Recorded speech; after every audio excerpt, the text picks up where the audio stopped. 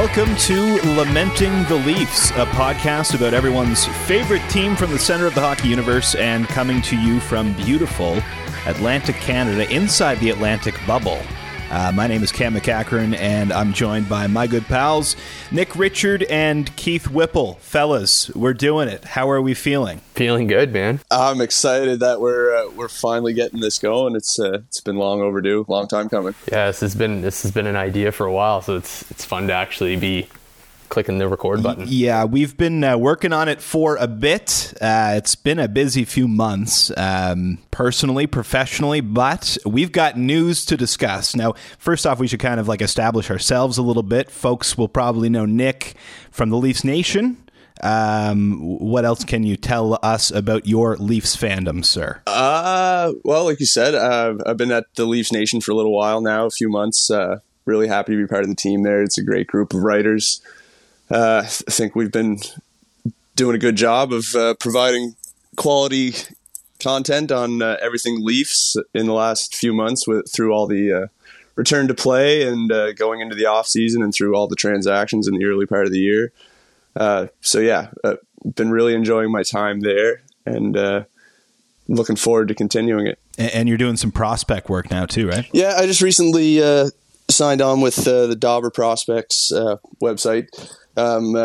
My main focus there right now is on the Detroit Red Wings prospect system and keeping that group up to date and providing updates for the Red Wings fans on all their fresh talent in the system. So yeah, it's been an exciting time for me getting more involved in the hockey world and trying to take a step into that world of scouting and talent evaluation as I continue my coverage of the Leafs at TLN. And I guess it's coming up on almost 3 years now since you booted up the group chat for which this podcast is named. Lamenting the Leafs, because you were texting all of us individually. You know, we've got a couple of other guys in the group aside from just the three of us, and but Keith was part of that group, and Keith. We've interacted through Twitter for a long time, but we've only really gotten to know each other here in the last few years, and mostly through this chat. And how far back are you in terms of your Leafs experience? Obviously we're all fully miserable here, but what are your early memories? Well, yeah, I mean, I'm a lifelong Leafs fan as long as I can remember, but my extremely online Leafs fandom probably started around the Phaneuf, Kessel, Jaguar kind of era when Twitter started to pop off. I was on pension plan puppets and all that stuff and kind of got reading more and more, and that's what kind of drove me into this kind of world that I'm in right now in terms of knowing way too much about this hockey team. And but yeah, I definitely grew up, dad's a Leafs fan, born into it, had no choice kind of thing. And yeah, and then through weird circumstances ended up in this group chat, which we got 4 or 5 guys from the East Coast that are all don't live anywhere near me on the East Coast, but couldn't be happier. I just want to point out that the Jaguar era of the Leafs is such a sad fucking statement of the Jaguar era. I have a Jaguar jersey. He had 2 shutouts to start his Leafs tenure. There was a glimmer of hope. I'm pretty sure he was traded for, the Leafs acquired him on my birthday, which I'm looking up right now, but I feel like that stands out in my head for some reason. That sounds right. And actually, yeah, and again, I'm from St. John, New Brunswick, and Jaguar played here for a few years as a member of the St. John Flames, so I had an added connection to him. So I look back on that acquisition fondly, but yeah, no, it was not fun afterwards. Yeah, it wasn't an era, maybe. It was... dark times. I mean, as much of an era as... It might be a fitting, the Chris Versteeg era, or the Joey Crabbe era. Oh God! Maybe the Tim Brent one shift era. Yeah, exactly. That was epic. I'll never forget that shift, man. That's how grim it's been. Yeah, for we Leafs remember fans. A penalty kill. Yeah, Tim Brent, some no-name AHL tweener, blocked a couple of shots on a penalty kill 7 or 8 years ago. I don't even know how long ago it was now, but man, we still Let's like build him a statue. Yeah. So we're 5 minutes in, and we are discussing Tim Brent. Just for anyone who needs to kind of get like a grip on our psyche as longtime Leafs fans.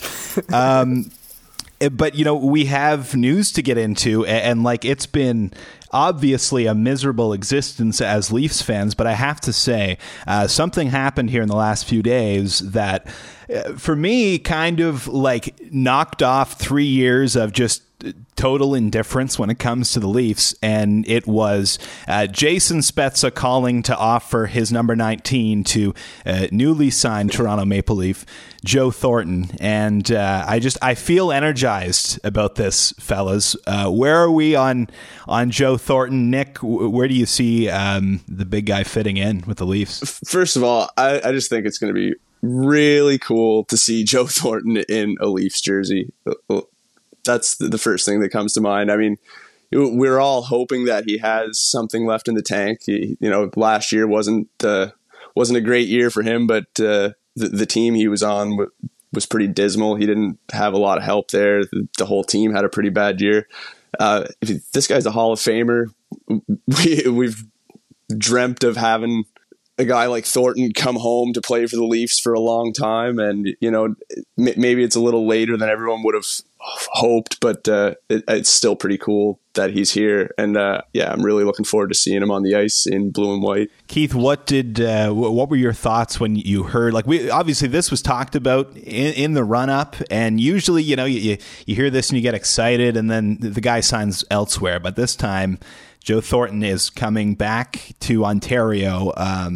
What do you see his role being, I guess, in with the Leafs? Yeah, that's the part that I haven't necessarily figured out yet, or have, because like Nick said, it's just exciting that he's on the team. I haven't really, looking at what he did last year and the year before, he can still play. He's not a 7 minute a night fourth line player, I don't think. No, he's 16 minutes of ice time in the last couple of years. I think it's feasible that he could play on the third line, but being 39 years old a couple of years ago and being 41 years old is a difference. But I think I saw a tweet that I can't remember who it was, but the gist of the tweet is anybody who's not excited by Thornton being a Leaf is a fucking nerd.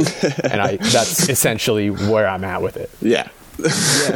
I agree 100%. I love this signing. I love Joe Thornton. Like, I don't know many who don't. How could you not? And I don't think you could make a better ad from a leadership perspective. Like, not because, he's old or he's going to take the young guys under his wing or whatever other bullshit, but he seems like the kind of guy who puts you at ease. Like, you know what I mean? He would genuinely change the dynamic of the room immediately. Yeah. And that might also sound bullshitty, but he just seems like a guy who it just puts you, if you're Matthews or Marner, Nylander, these young guys, and obviously pressure's starting to build here with some of these first round disappointments.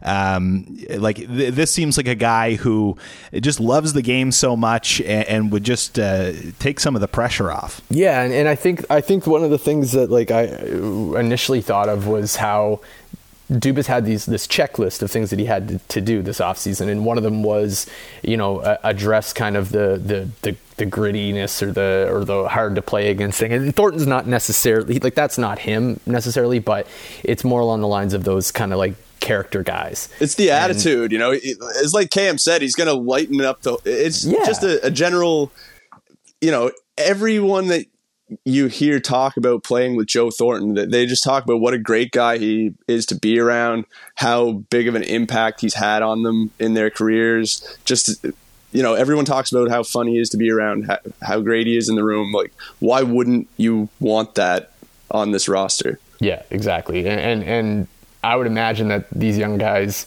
knowing that the amount of pressure that there is in Toronto and the first round exits, like you mentioned, that's got to be tough, right? So having a guy that can come in and just lighten the mood. But I was the thing was Dubas went out, did these things that everybody said he needed to do, and now the narrative is switched from not good job, Kyle, you went out and did what you said you were going to do and what everybody wanted you to do. It's now, is this not an indictment on the current leadership group that you needed to go get Joe Thornton and Wayne Simmonds? But I don't know. I'm just excited, like you said, to see him play on the Leafs. Absolutely. Yeah, and I wanted to talk about that narrative. Like, it seems so strange to me. I mean, to me, I always thought of this in the last few years. Like, I was a guy a number of years ago when, fancy stats were coming out, and it's like load up on skill. And I still believe that. But, I think that Kyle Dubas has always been a guy who has had time for, the rough and tumble side of the game, but he understands that it's a lot harder to get the skill and load up on the skill, and then you can worry about adding those pieces once you know what you have in place. Fill in around the margins. Yeah. Well, you just have to, don't have to look back very far. Look back a couple weeks ago to the draft, and I'm sure we all saw the Toronto or the many Leafs fans pining for the Leafs to select a Braden Schneider because they needed, a big, tough, physical defenseman. It's so silly because you think back, the last 2 first-round picks we've made were defensemen in Timothy Liljegren and Rasmus Sandin. It's been 2 and 3 years respectively for those guys. I think they're still just knocking on the door of, getting a full-time NHL opportunity. So what the Leafs did, rather than drafting for need in that spot, they went out and they grabbed who they had as the most talented player on their board in Rodion Amirov, and instead of filling that hole on defense with an 18-year-old kid, they spent $1 million on a guy like Zach Bogosian, who has done it, just did it on a Stanley Cup champion, and you don't have to wait and hope that an 18-year-old kid is going to bring that element to your blue line that you were missing. Yeah, exactly. It shows that his philosophy on building a team hasn't changed. Yeah.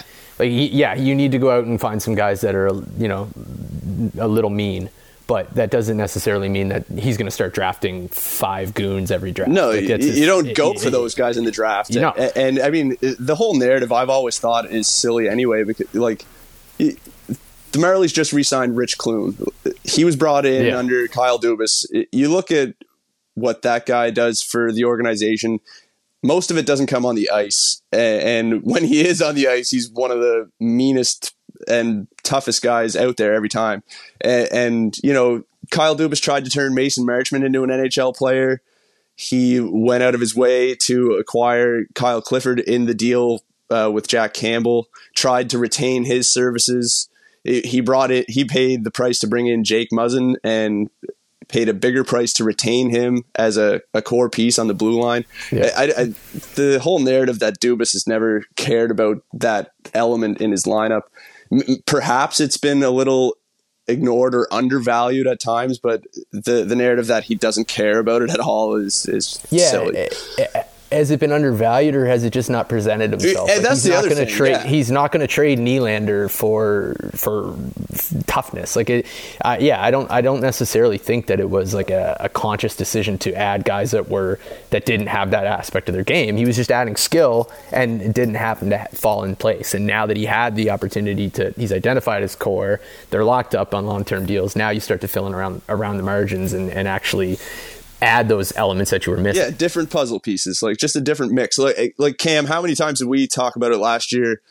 Just the mix didn't seem right. You're trying to put together the pairings on the blue line, and just especially with the bodies that were missing at various points of the season, when Riley and Muzzin were both out, and then you had Ceci was out too. There wasn't the right mix to be able to put together a formidable defensive unit to stay in those games down the stretch. Yeah, and I liked the strategy of kind of loading up on a lot of the same type of player and trying to have a blue line that's just really mobile, moves the puck well, transitions the puck up the ice, and can defend the rush, and it just it hasn't worked out. It seems like you do need that heavy element a little bit, and I was a fan of running out guys like Connor Carrick in the the third defense pair, like on your right side, and just try to beat them with skill up and down the lineup. But you do need to be able to defend that size and to have that element on your blue line. And it seems like they're moving towards that. But that's also not something that you want to go out and get too early, right? Because like you go out and you try to please the critics 3 seasons ago by adding some sandpaper on the blue line or some kind of a big physical presence, and maybe that guy's out of the league by the time this season rolls around, right? Hello, Karl Alzner.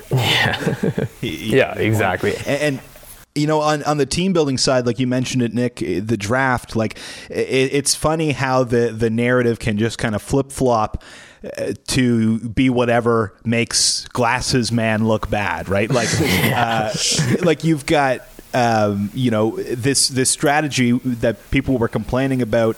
And then just a few days later, it's like, okay, Dubas learned his lesson from the playoffs, and now he's getting big and tough. But he wasn't doing that in the draft just days earlier. So it's almost like this was the plan all along, as crazy as that might be to think about. But we want to move on to a couple of these other additions. Thornton, obviously the most recent one, and an exciting one, and between that signing and I don't know if you guys saw about this New Yorker Zoom call story, but it's a big week for getting your cock out and stroking it. Oh, man. But we want to move on to some of the other additions. Wayne Simmonds being another big one up front. But first, TJ Brodie is kind of, ended up being the big fish, I guess you would say. Pietrangelo was the guy that a lot of folks were hoping they would target. That was probably always kind of going to be tough to swing given the salary and everything else. But, TJ Brodie, this is a really, really interesting ad, and I think that we're all pretty pumped about it. The game is played in transition. That's where this guy excels. Nick, what do you see from this guy moving forward? Where do you see TJ Brodie fitting in? Like, is it a given that he's starting with Morgan Rielly, as we all kind of think, or do you see him maybe fitting better with Jake Muzzin? Well, it's really interesting. Like you said, Pietrangelo was never really a realist. Like we've seen how much salary they've had to ship around to make. We all did the armchair GM everyone scenarios, played around on Cap Friendly trying to make it work.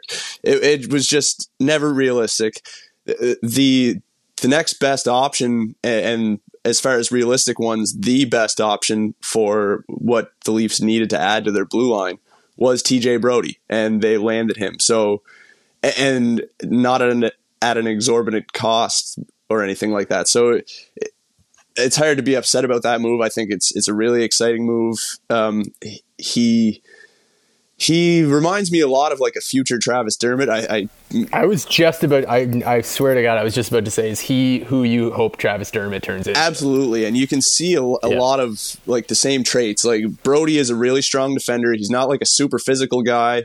He moves the puck well, but he skates really well, and he's elusive, like on puck retrievals. He can beat that first forechecker, get the pass up out of the zone. We've watched Dermott do that, obviously in a lesser role than what Brodie has done it in. But yeah, I think he fits the way that Kyle Dubas wants his blue line to play. He can play a tight gap, and like you alluded to, he's just a very strong transitional defender. And I think as to where he fits, it's easy to pencil him in beside Morgan Rielly, just because the thing has always been we need to get a partner for Morgan Rielly. But if you look at it, we talked about this before we were recording. We talked about the fit, whether he's better alongside Muzzin or Rielly. And, you look at Brodie's success in Calgary the last couple of years, he's been really good alongside Mark Giordano. And I don't know if I'm looking at it, to me, stylistically, Jake Muzzin is more similar to Giordano than Morgan Rielly is. I mean, take that for what you will. It it might not mean a lot, but I just think it's interesting, and I don't think it's absolutely carved in stone that Brodie's going to be alongside Riley. Yeah, I think that I think this has been mentioned before, but late in the game, 1-goal game, 2-goal game, you're going to see those guys together, I think. Yeah, well, we've seen sorry to cut you off, but we've seen Keith like do that in game last year. He's not afraid to get out the blender at all. No, his situational matchups, situational combinations, and lines and defensive pairings. That's something that I really like about his coaching, and I think that's what's probably more likely to happen with Brodie. Yeah, exactly. I mean, I think he was likely second on everybody's list. But I think it, like Nick, you mentioned earlier about before we were on about kind of that quote from Dubas about nothing, there hasn't been enough success that anybody is owed a spot on the team. But I think that likely, if you look at Morgan Riley and who he's had to play with in his career, he's owed a chance at TJ Brodie, and maybe it doesn't work out. And then how long do you give that a chance? And if it doesn't work out and you put him and Muzzin together full time, then who's playing with Riley? So I think you got to give it a shot, because I think that Muzzin made Justin Hall look like a legitimate top 4 defenseman, and for most of last year. He probably isn't. So he could prop up somebody else. Whereas I think Riley needs something a little more steady beside him. So I think that's where he starts. I have no idea if that's where he ends up. Those are all really fair points. I don't know what you've envisioned on the blue line, Cam, but like, where do you see, like, do you think it's a given that Hall starts in the top 4 too?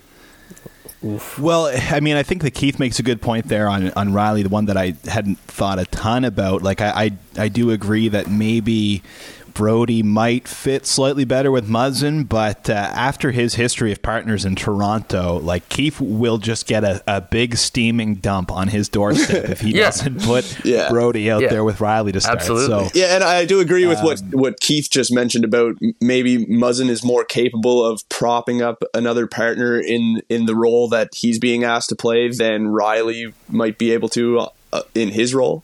Yeah, or maybe that propping up is a young left-handed defenseman who's going to be playing the right side for the first full draft. I think Dermott makes a lot of sense with Muzzin. Well, yeah. Well, you talked about Muzzin making Hall look like a top 4 defenseman. Like, I don't know how anyone could have been watching the Leafs over the last number of years and think in any way that Justin Hall has more talent or upside than Travis Dermott. So like, that would just obviously lead me to believe that Travis Dermott probably would look all right alongside Jake Muzzin too. Yeah, and Hall is a guy. I always thought that signing was a little bit of a weird one, because he just seems like a guy who, on a really strong blue line comes in as like the number 7 guy to start.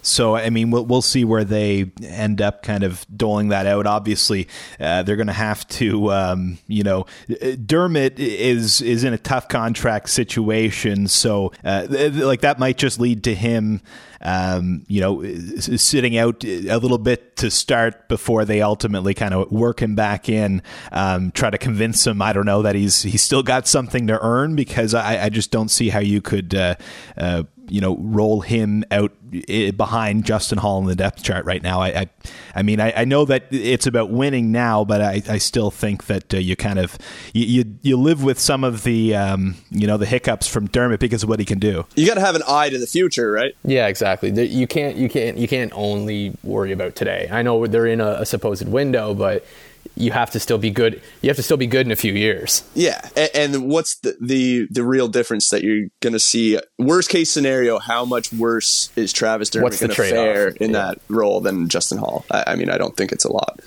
I know that we're talking about kind of the UFAs right now, but I guess technically he is. But where's everybody at on Lettinen? Because I think at this point, if you're still playing the cool card that you're not excited about him, and he's just another KHL defenseman coming, I think you're lying to yourself. I think you should be excited about him.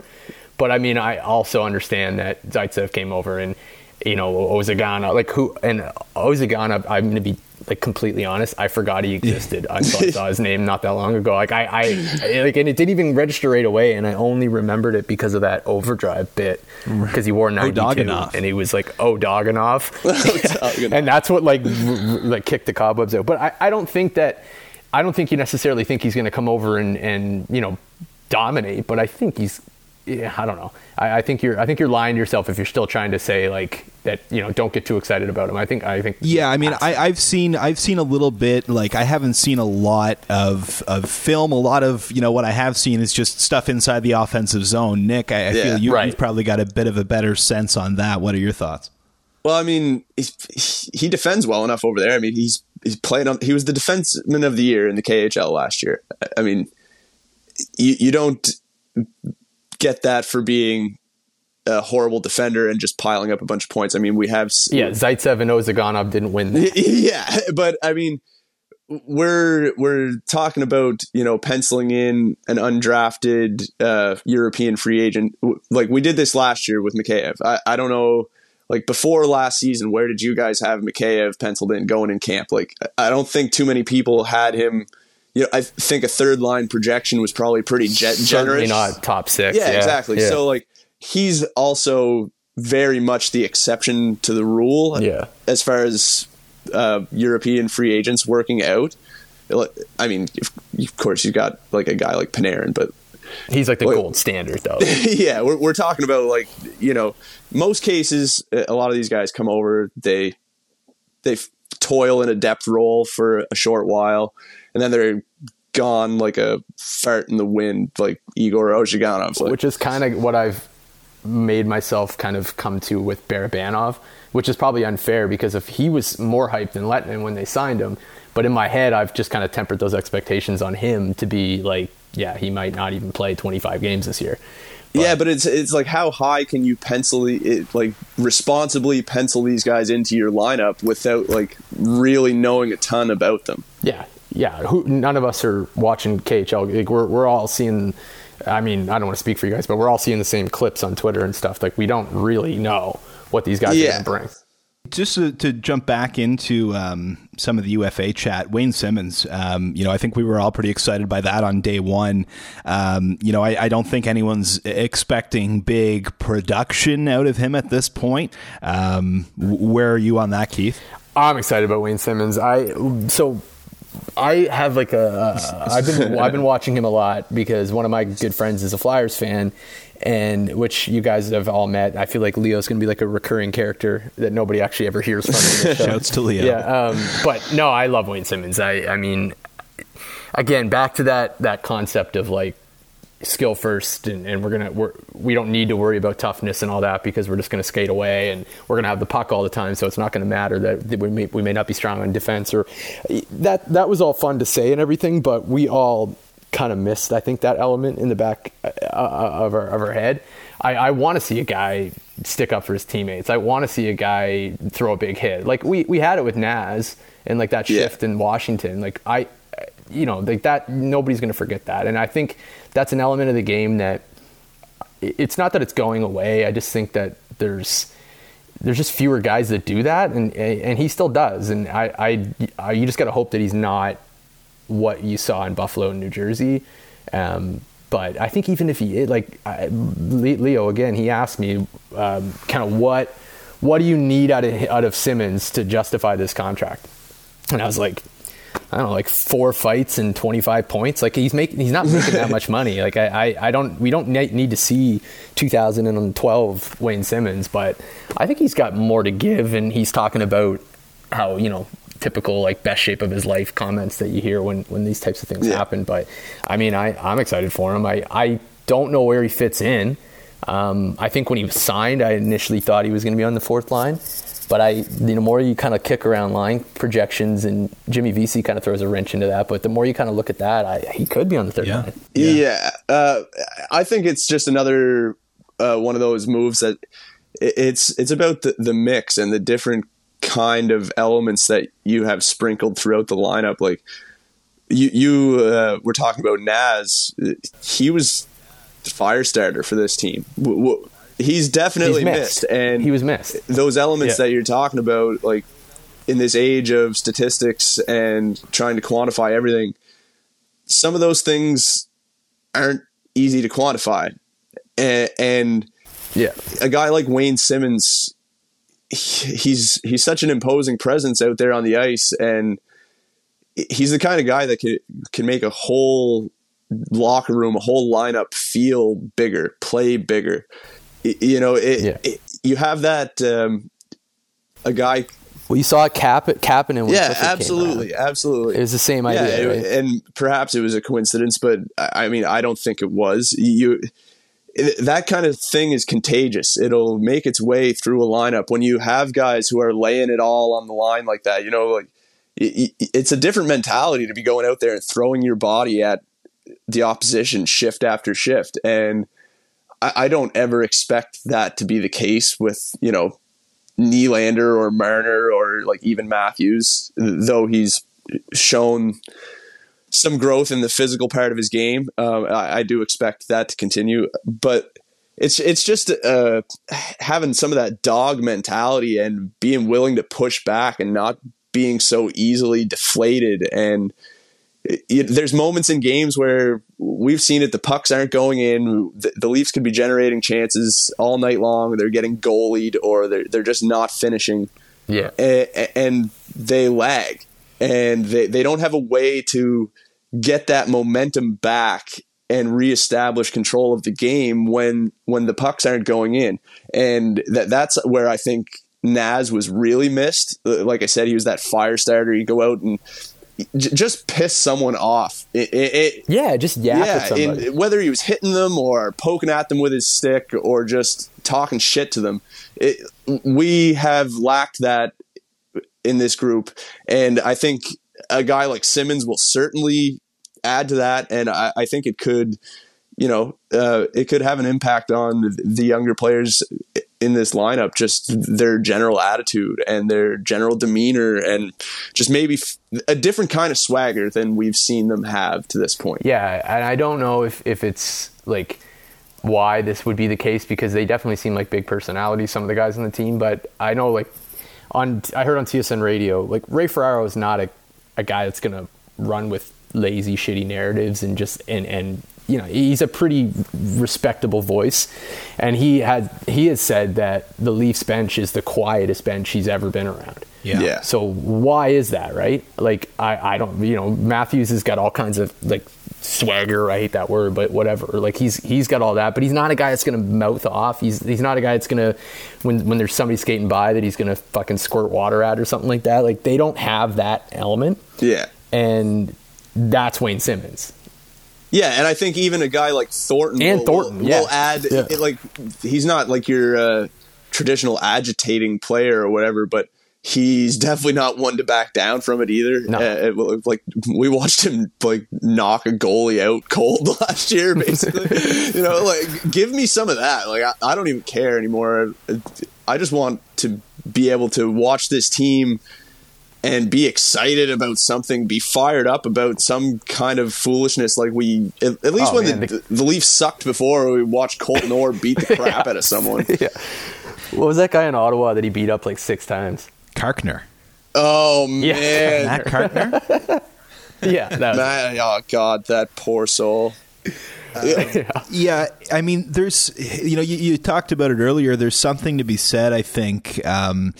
it's one thing to build a team that is the team that can skate around you and the team that can, just damage you when you put them on the power play too often. But, that doesn't hold up so much when you're in a game and it's, it's a 60-minute game. You're halfway through. You cannot find the handle. You can't, find the back of the net, and you are getting bullied. And it's almost like there's going to be a lot of amateur psychology going on in the show, let's be honest, but it feels like that's a situation where you disengage, right? As a player, it's like check out, man. No one's going to we've got no one who can play this style, and I'm certainly not going to play this style. Someone to drag them into the fight is what it's about, I think. Like, yeah, I said you don't need 10 guys who do that. You just need a few to set the tone, right?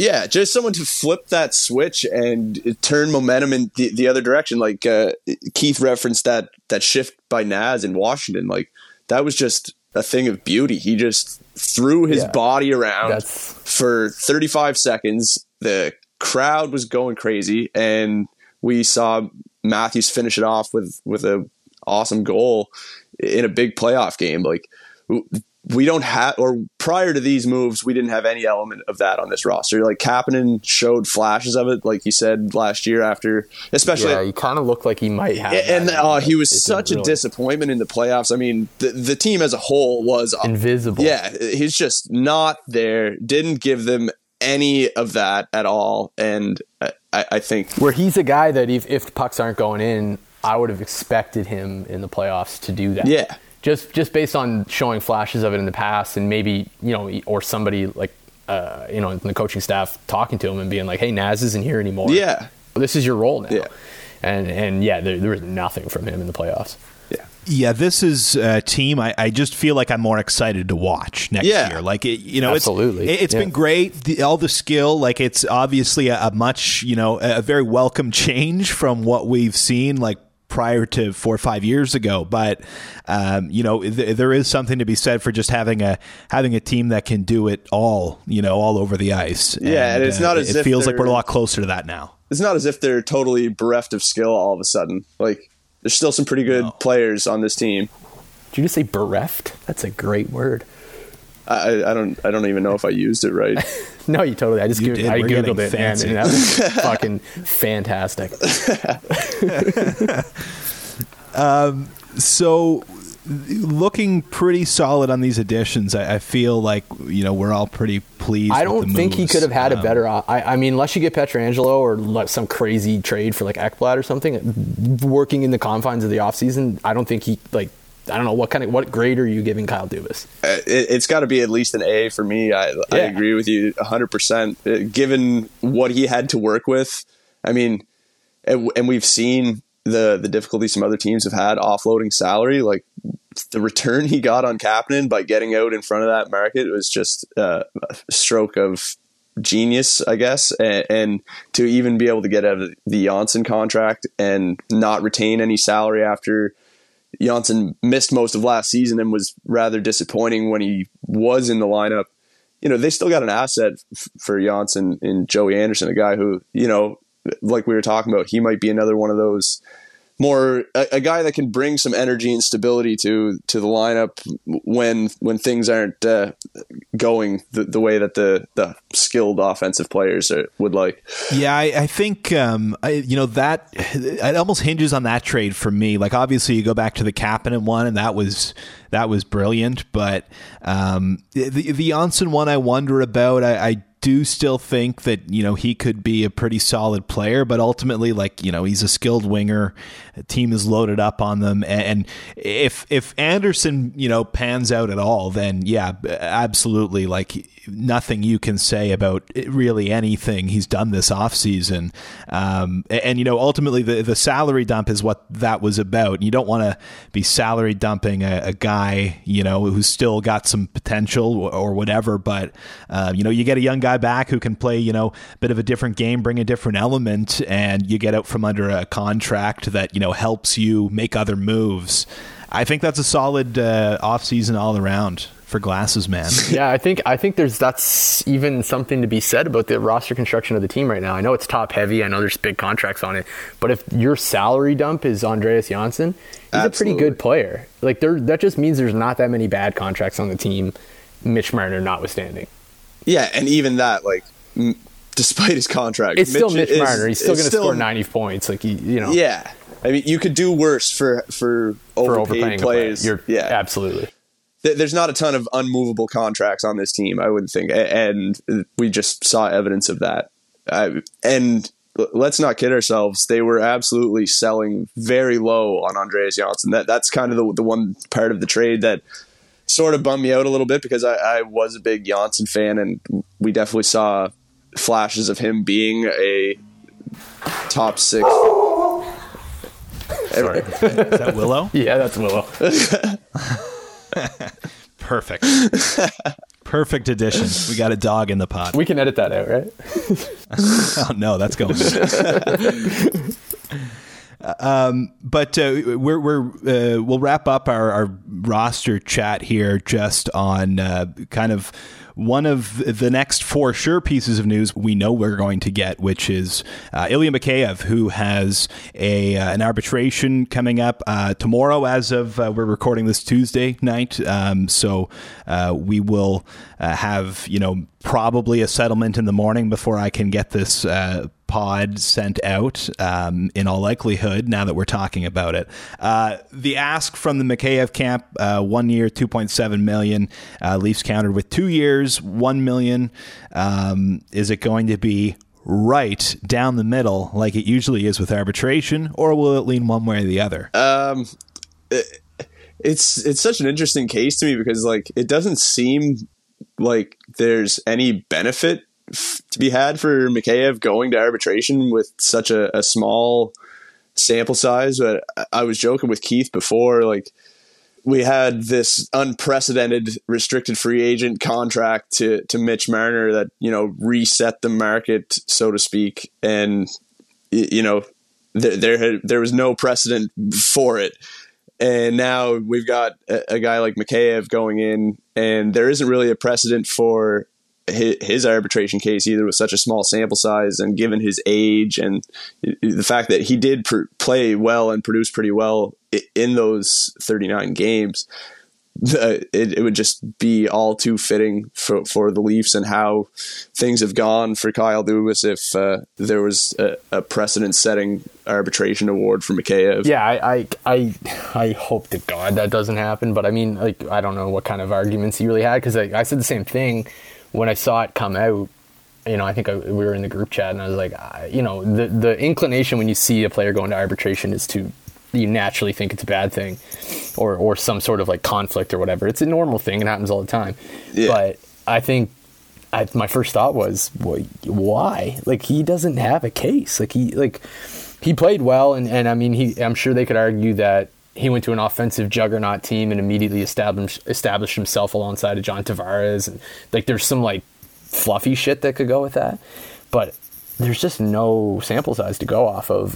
I think I always had him kind of in those armchair GM mock-ups. I think I always kind of put him in around 1.5. Yeah. I don't know what that means term-wise, if that's a 1-year deal or a 2-year deal, but that's kind of where I have him. Yeah, I could see something around, either 1 or 2 years at 1.5. What was Engvall? 2 years at 1.25? 1.25, I think, yeah. Yeah, I mean, I feel like, maybe if it's a 1 year, it's something around that. It's like you say, it's a hard one to figure out based on all the different factors, the small amount of playing time. And it's going to be interesting to see what kind of role he has. It feels like the Leafs have 30 guys who are, potential third or fourth line wingers right now. So they don't have that many. They don't have that many top 6 left wingers, and that's I think where he's kind of the incumbent or whatever. But I mean, talking about Engvall, I'm shocked he's still on the team, to be honest. Wait. We're getting some breaking news here from our oh shit, this actually correspondent. Yeah. Ilya Mikheyev has agreed to a 2-year contract extension with the Toronto Maple Leafs for $1.645 million per year. That is a great deal for the Leafs. That's hilarious. So just as some background on that, one of our buddies who's in the group chat, Tyson, who will make appearances on this show. You'll certainly get to know Tyson. You'll get to know T, and he messaged beforehand saying, if anything breaks, I'll let you guys know while you're recording. And I was thinking, what the fuck's going to break? That's hilarious. Attaboy, T. There we go. Your first taste of breaking news in the broadcast world. It happens that quickly. So what was it, 1.645, did you say? 1.645 per year for 2 years. Okay. Well, it's a good bit of business. I think, I feel like 2 years, that's the term you wanted to get. Yeah. Unless it was going to be too pricey, and I don't think that's too pricey. I also think that helps if you have to move them too. A team knows they have them for another year. Yeah, absolutely. And I mean, it's going to be pretty difficult for like Mikheyev's very likely to outperform that cap hit and provide some excess value. And that's a thing that the Leafs maybe didn't get last year. Like people outperforming their contracts. Yeah, well, we went into there was a lot of talk last summer when the Johnsson and Kapanen deals were signed where everyone was saying how great those contracts were. I never really bought into that. I thought they were fine. I didn't think they were bad by any means, but like we saw last year, there was no excess value provided by those contracts on the Leafs roster. So I think my initial reaction to this Mikheyev signing is that he's got a much better chance of outperforming that cap hit and providing some excess value for the Leafs on that contract in the next 2 seasons. That's a good way to put it. I don't think that that's going to hurt you. I don't think that that's even if he does put up 40 points or 35 points, like that's still probably an all right value for 1.6 whatever. Yeah. There's no risk. Great penalty killer too. So I mean, even if the offense totally dries up for Mikheyev and you've got him playing third line as more of a defensive presence, he's going to provide value on the penalty kill and at that cap hit. I'm totally fine with that. I can't wait to tell Leo about this. He was giving me shit about Mikheyev was going to walk and didn't want to be in Toronto anymore just because that's what he does. He likes to poke the bear and push buttons. But I told him the story about how he went to the hospital room with him. And that drives Leo nuts because he doesn't like Dubas not for any other reason than he thinks he's like too polished. And he's too perfect, and he's like everything he does is out of a management textbook or something. But yeah, that'll be fun to sprinkle onto him later.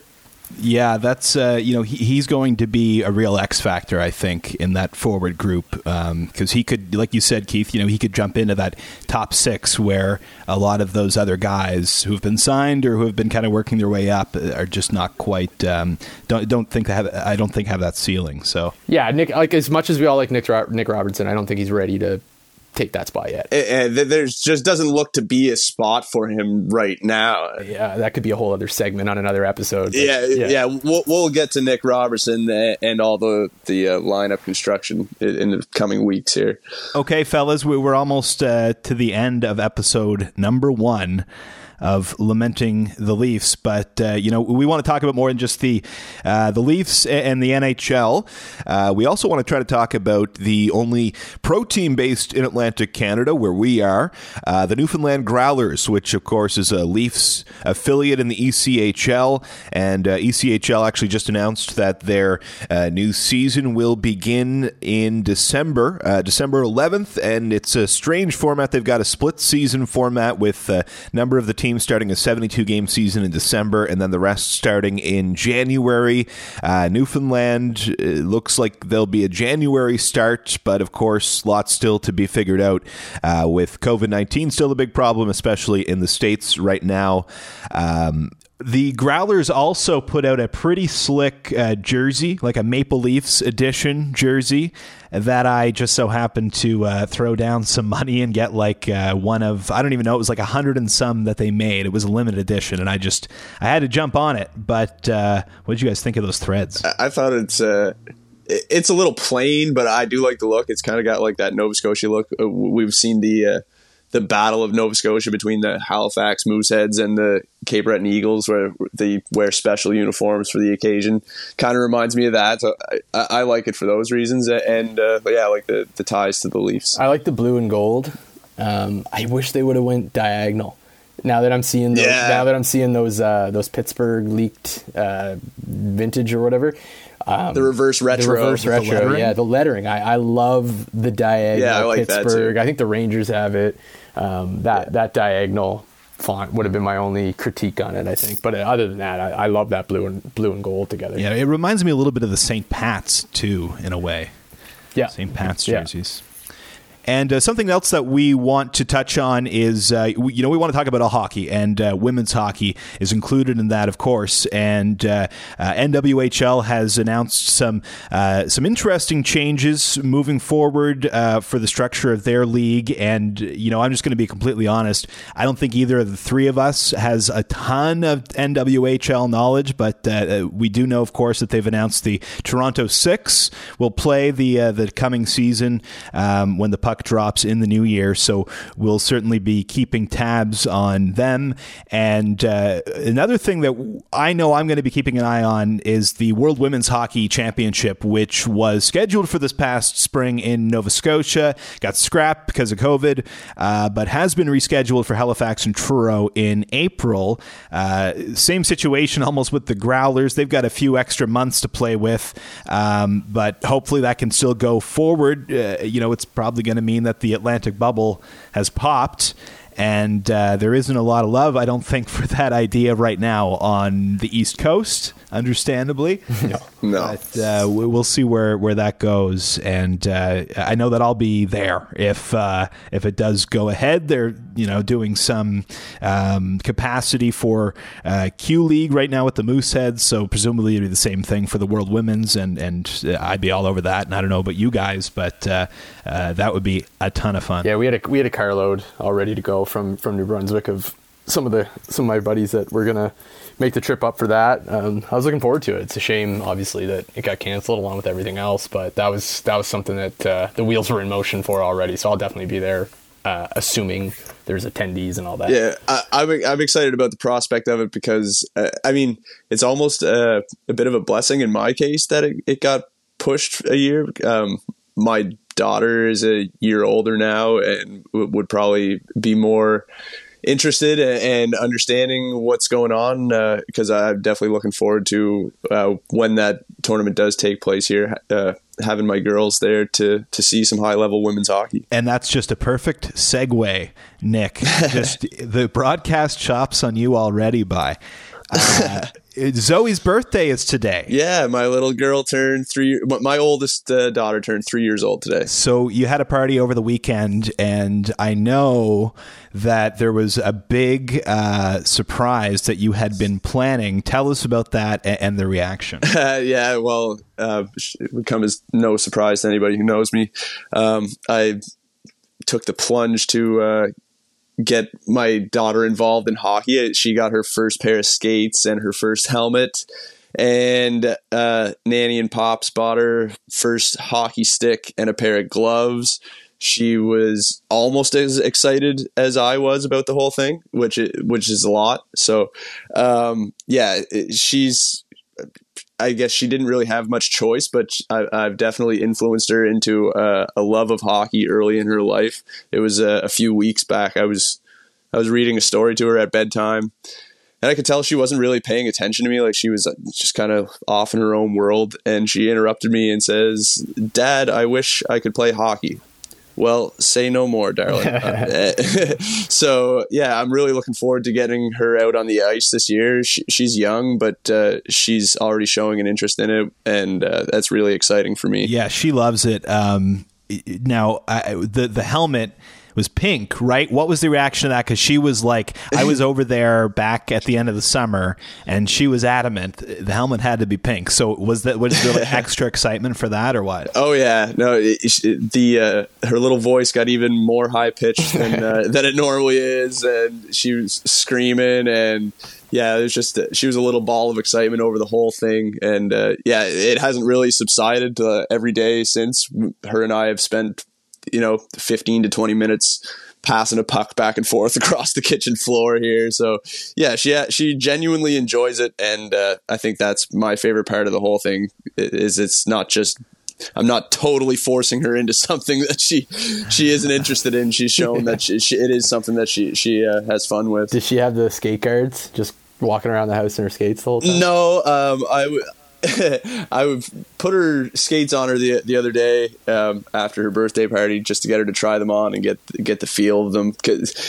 I'm sure you have a little girl too. I'm sure they aren't always super cooperative about trying new things or putting new articles of clothing on. So I'm trying to explain to my daughter right now that it is going to take a while to learn how to skate.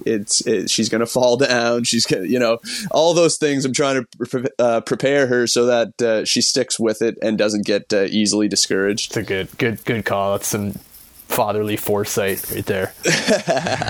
Yeah, that's awesome. No, we look forward to, what would it be, the 2035 NWHL draft? Yeah, well, fingers crossed. Small steps to get there. Absolutely. That's awesome. That I think does it for episode 1 of Lamenting the Leafs. Good hustle, fellas. No, this was a lot of fun. I'm so glad that we finally got to do this. Yeah.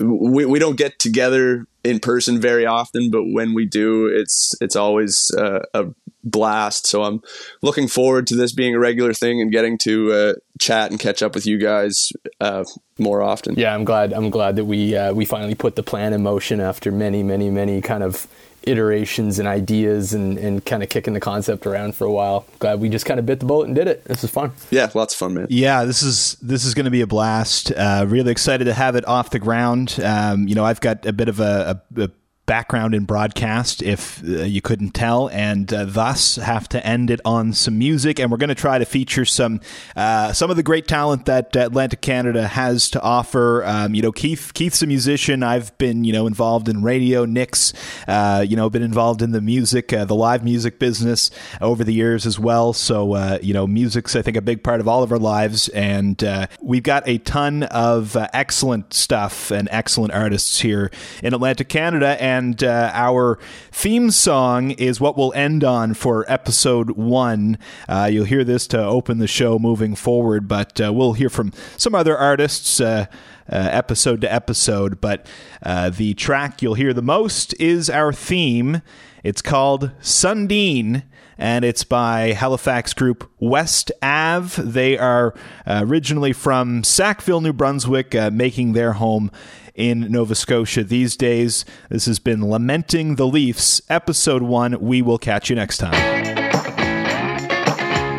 You were only on my mind for a split second a day. It was absolute